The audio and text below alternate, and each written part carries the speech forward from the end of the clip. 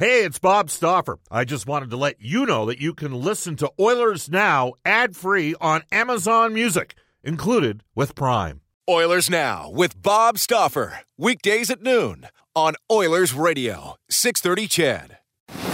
We return to Oilers Now with Bob Stauffer. Brought to you by Digitex. Office Equipment Solutions North America wide? Yeah, Digitex does that. digitex.ca on Oilers Radio, 630 CHED. It is 12:34 in Edmonton. Brendan Escott pinch hitting here while we negotiate some technical issues, so to speak. But we do have our next guest pre-recorded. That is NHL insider John Shannon. Of course, we've got Oilers Leafs tonight right here on 630 CHED. An early one, too. 3:30 for your City Ford Face-Off show. The puck drops just after 5 o'clock. I'm going to tell you the guests of the show received gift certificates to Ruth's Chris Steakhouse. Follow the sizzle to 9990 Jasper Avenue. Tell Maggie, Brendan, Taylor, and the staff that Oilers Now sent you. Without further ado, we'll try and negotiate a little bit better sounding contact with Bob. In the meantime, here he is in conversation this morning with John Shannon. And John, so we're here at Scotiabank Arena. We're in Toronto, the center of the proverbial hockey universe. And for all the fun that I have about Toronto and, you know, the jokes like how do you change a light bulb in Toronto, hold it there and have the rest of Canada revolve around it. I know you like that one. It is a unique animal here in this market, isn't it? Well, it's 24/7, and when you take a look at what the position the Oilers have in the Edmonton market with 1.5 million people, when you consider it's the Toronto Maple Leafs with close to 7 million people living within 75 miles of this arena, Bob, it puts it in. I think it puts it in huge perspective. The media side. This is the media capital of the country. Both national sports networks do 90% of their production out of here. This is a town that still has 4 newspapers, which is remarkable in this day and age. So from that perspective, the crush of media, the crush of attention that a hockey team that hasn't won since 1967 gets is one that shouldn't really surprise most people. And let's face it, they're on national television every Saturday night, coast to coast to coast. And that's the way it works. You mentioned they haven't won a cup since 67. They haven't won a playoff series since we've gone to a cap system, which I think sometimes is lost on the hardcore analytics-driven Maple Leaf media, the younger ones that sing the praises of their team. They got a good team. I think that's a fair assessment. Has the team been liberated? Do you think under Sheldon Keefe they're on a pretty good run right now with him as head coach? 15-4-1 with Sheldon Keefe as head coach.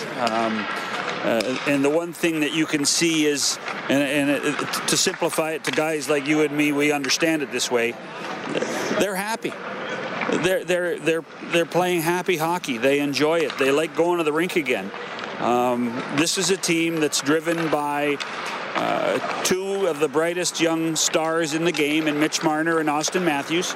And both of them at times felt that they were whipping boys of Mike Babcock. And the amount of pressure that Babcock put on them, and then therefore the amount of pressure that they would put on Babcock, created a divisive situation. And you had veteran players here like John Tavares and Jason Spezza, and to a lesser extent Morgan Riley. But in the end, this was all about Austin Matthews. This was all about Mitch Marner and having a philosophy of playing the style that General Manager Kyle Dubas wanted. And that's why the change occurred. I don't think anybody was, surprised that Mike Babcock could be potentially in trouble here. I think the subsequent, specifically the story on Marner, was quite disappointing to come out. But it's incredibly unique, and I'd say almost crazy to think of what the aftermath and the result of all of that has been, John. I mean, in terms of how the dominoes fell following Babcock's dismissal as head coach. Because I got to tell you right now, not to rewrite history here, but, if Nazem Kadri potentially stays in that series against Boston, maybe Babs beats and the Leafs beat the Bruins. They lost in what? They lost in six. They could have won the series. So. No, I'm sorry. They lost this year in 7. Yeah, in 7. No, but here's the thing, Bob. I'm not convinced at any point that had even Mike Babcock won the first round playoffs that he would be the coach now. Okay. This is a philosophy that Kyle Dubas is trying to put into the whole organization, and it's more than analytics. It's a style of game. Yep. It's a style of game that dictates the coach must read and react situations during the game. They want to play up tempo. They want to get after it. They don't want to break. You know what? They're not. They're prepared and willing to take some sacrifice a little bit to create offense. Sure. But they're also. But the other thing on it, Bob, is that they need to be able to adapt during the game. And there's a real belief that Mike couldn't adapt very well as the game went on. We're joined by John Shannon, our NHL insider, Bob Stauffer, with you on Oilers Now. So that's a bit of the Toronto story. They're an entertaining team to watch. They can score a ton. They can get up and after it. The question is, are the Edmonton Oilers a different team over the course of the last 3 games since they've made a change? They've put James Neal up with Connor McDavid and Zach Kassian, and conversely, they now have Leon Draisaitl with Ryan Nugent-Hopkins and Connor Yamamoto. And specific to Connor Yamamoto, who knew that it would be that impactful? Because in my mind, the Oilers do look like a different team, certainly 5-on-5 than they have been, John, over the previous month. Well, you're around Dave Tippett more than I am, but in the last week that I've been around, I can tell you that the smile on Tippett's face, that he actually has 2 lines he can work with, has changed his demeanor, and I think it's changed his philosophy of how he coaches the games. And by the way, Yamamoto has been so good at both ends of the ice. We're not just talking about using his speed in the offensive zone, but here's a guy that, and it goes back to that the first play in the first game that he made at the end of the game against the Rangers. He's been good, and he's been able to be prepared to use his body. He has changed so many things, and it's only 3 games. It's a small sample size, but he's changed a lot of what people's thinking is about this hockey team. And you're right. Now there are 6 guys that go on the ice, and now the challenge is what do you do with the bottom 6 forwards, and how do you utilize them? Yeah, well, I mean, at least now you might have a couple options in terms of, what used to happen is the Oilers would come in here and Nazem Kadri would be assigned to Connor McDavid, and Connor's never beaten the Maple Leafs yet, and it's been a source of frustration. And the Oilers' best chance might have been let's rephrase that. Connor has beaten the Maple Leafs, but not since, Austin Matthews has come here. Of course, McDavid had 5 points at Edmonton in his rookie season. So it's the Oilers and the Maple Leafs tonight. The Oilers in a situation where they put together probably, they got points in their last 3 hockey games. We talked a bit about Yamamoto. The other thing that's changed in the last 3 games here, Mike Smith in goal for the 3rd consecutive game, and he had a stellar afternoon in Boston.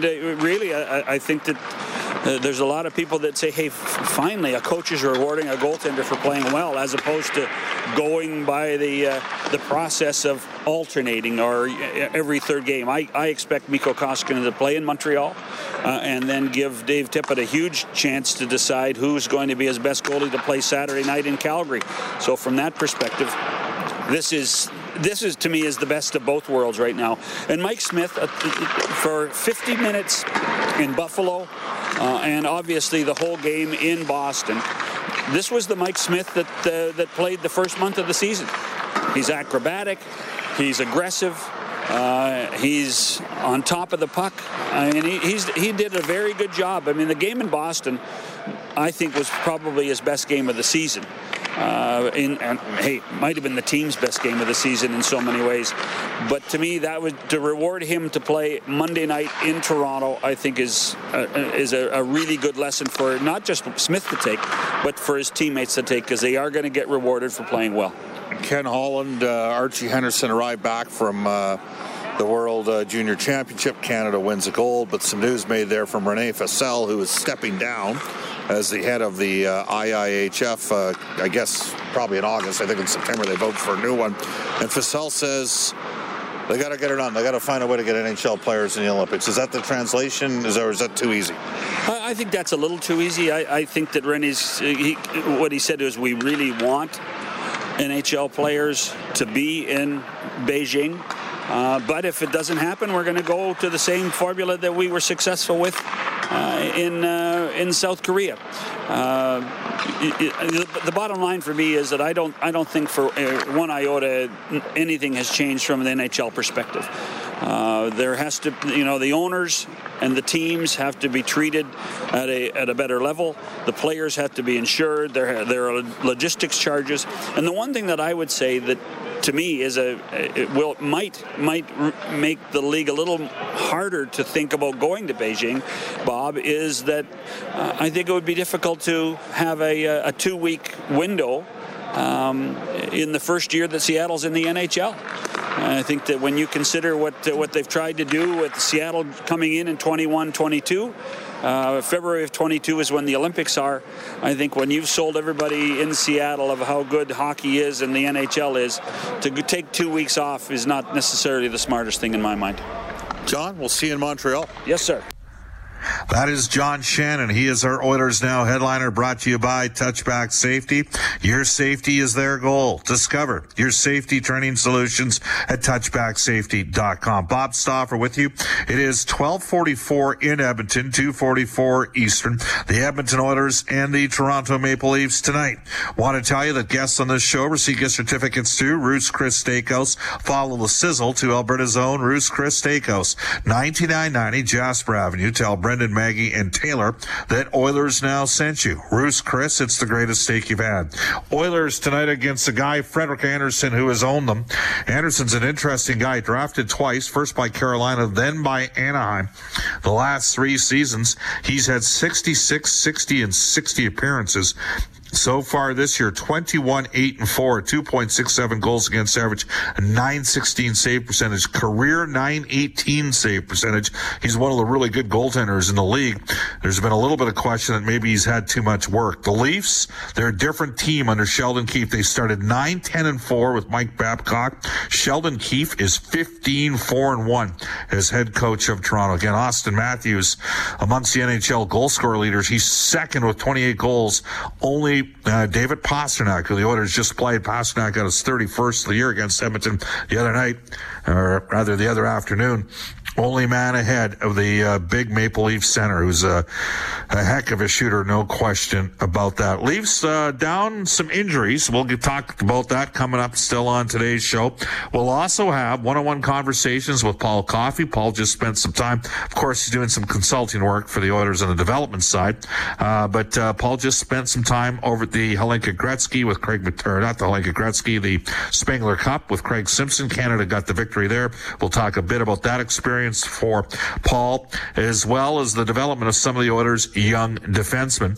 And we'll hear from James Neal, sort of a midterm report with him, a guy who's obviously been, as advertised, he can score goals. He's got 19 on the season. Edmonton and Toronto, Bob Stauffer joining you here on Oilers Now, and we'll be back after this.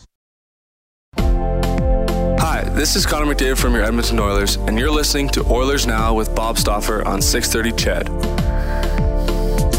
Welcome back, everybody. Bob Stauffer joining you along with Brendan Escott, and this is Oilers Now. It is 12:48 in Edmonton, and we want to tell you have an opportunity to join the Edmonton Oilers coming up the second half of the season and check out a great trip to the terrific city known as Chicago. So the Oilers play the Blackhawks. This package includes great lower bowl game tickets, a welcome reception with yours truly. We'll have some special guests. You never know who's going to show up. We've had some great guests in the past, plus tours of Wrigley and Soldier Field for the Oilers Now Chicago road trip. Call New West Travel, 780-432-7446, or online at newwesttravel.com. And again, you can text us on our Ashley Fine Floors text line. We've got a series of texts that I want to get to, and some of them Pretty interesting stuff. Bob, the job the boys, Clayton has texted the show to say the job the boys did at 780-496-0063. The job the boys did in Boston was stellar. The ability to shut down rushes in the neutral zone was huge, and having active sticks is part of the game that is necessary to succeed. Okay? From the secret professor. Well, that's quite the handle with a BC number. Bob, while I think we all agree that expecting a player like Yamamoto to come in and be the Messiah is ridiculous, however, discounting the effect that one player can have on a line, pairing, or tandem, and therefore the rest of the lineup is equally silly. Achieving that level of nuance in our expectations is something in oil country fans and media need to learn better. Often people just switch between bring them now or ripen them forever. Making good judgment requires patience, discipline, and open-mindedness. Right now, the juice of the Oilers' second line is bloody delicious. Love the show, and thanks. Well, that's a real good topic. And the topic is when. So if you're listening to a show called Oilers Now, the majority of the show is about Oilers. And we're going to talk to Jay Woodcroft today at 1:35-ish. And basically, every Monday when we had Jay on the show, the first player we asked him about has been Kailer Yamamoto. Now, allow me to suggest to you from this point forward, the first player that I'm going to be asking Jay about on a weekly basis is Tyler Benson. Figure out what I'm saying. These players, both they're second-year pros. Benson didn't get a training camp. Or check that. Yamamoto did not get a training camp coming off the wrist surgery in the offseason. Got off to a hot start. Not easy to contribute offensively. People think, well, he should be putting up, a 1.5 per game down in the American Hockey League. Not so fast. There's lots of things that have to happen down there. You have to have a playmaking centerman, or put it this way.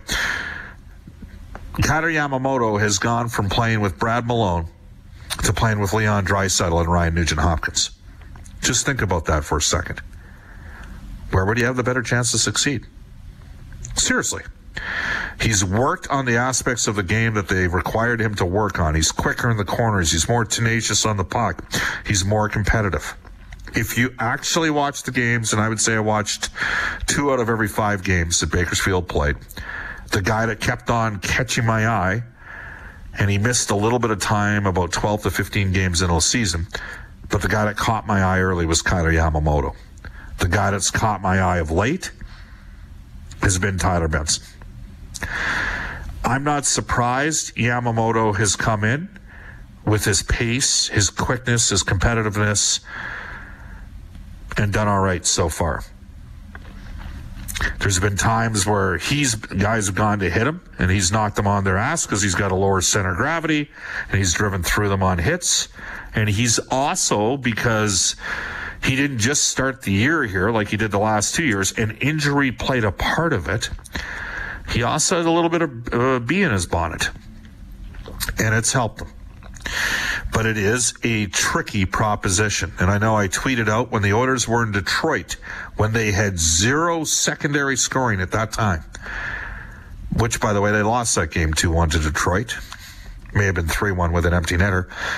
Bottom line is they weren't getting any push at all through the month of October if it wasn't McDavid, Draisaitl, Neal, or Kassian scoring.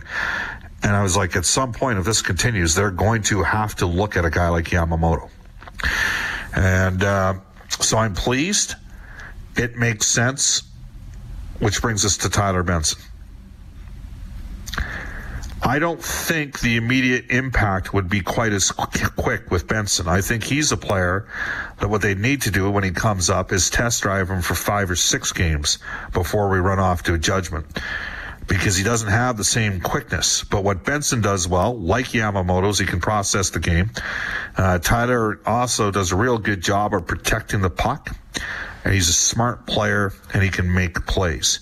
And you do need at some stage to graduate plays. And most of you listening to the show right now get the concept that these guys are second-year pros.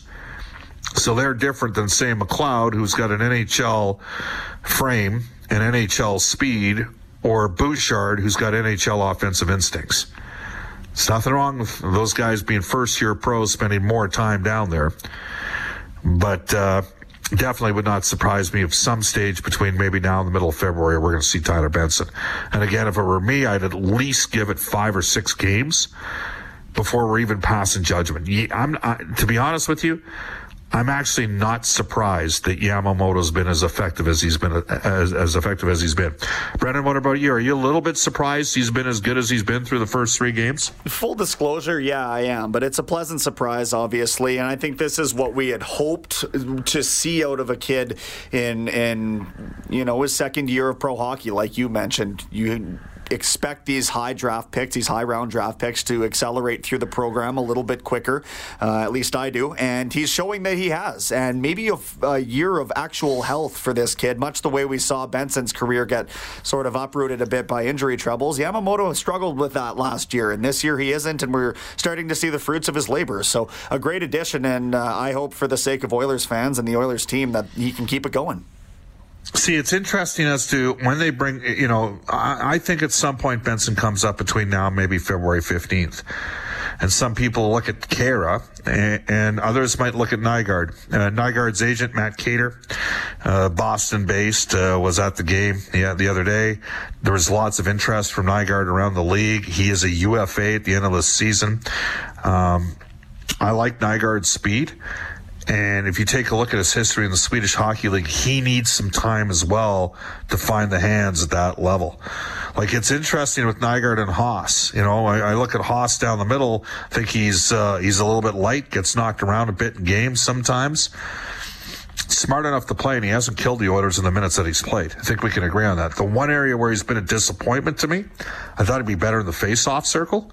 Like, he's like a 41% guy as a right shot. Like, if he was at 52 or 53%, they could start trusting him on killing penalties. Gaetan Haas would be looking at a guarantee for a contract moving forward. But he does have some ability. There's no question. In Nygaard's case, he's probably been less impactful, and some of you are probably saying, Bob, Joakim Nygaard doesn't give the Oilers anything. And I'd say just be patient there. Like, because of the quickness and the pace that he plays at, maybe there's some. So I'm going to be interested to see. Haas went down for a couple games. Is it possible Nygaard goes down for 4 or 5 games, maybe gets a different feel for the North American game, and then comes back up, and that gives you an opportunity to bring Benson up at some stage? I don't know. Time will tell. This text comes in from our friend Topher, who just nailed it. Bob, Connor Yamamoto done all right? Question mark. Bob, he single-handedly turned this franchise around, just like you did for 630 Chet. That's what I love. I love that Topher is there. He's there to support. I actually think Topher's an Oilers troll. I don't think he actually likes the Oilers. I think he's a Flames fan. But he's having some fun with us, and I can 100% verify. I don't think Oilers now single-handedly turned around Chet. I think they were doing pretty good long before I got there. Just a personal perception. Another texter texts the show to say, Bob, most successful call-ups happen after the second half of the season. They have fresher legs, while others have endured a half season of wear against tougher competition. If Kyler was brought up sooner, he'd probably be showing signs of wear. Interesting perspective. This one on Benson says, Bob, Tyler Benson gives up the puck too easy. He needs better puck control. Offense isn't everything here. Well, you got to be able to defend. That's an absolute given. 12:58 in Edmonton. We got a double dipper coming up here. Paul Coffey, James Neal, 101 Conversations. Off to a Global News Weather Traffic Update. Eileen Bell. Oilers Now with Bob Stauffer. Weekdays at noon on Oilers Radio, 630 CHED.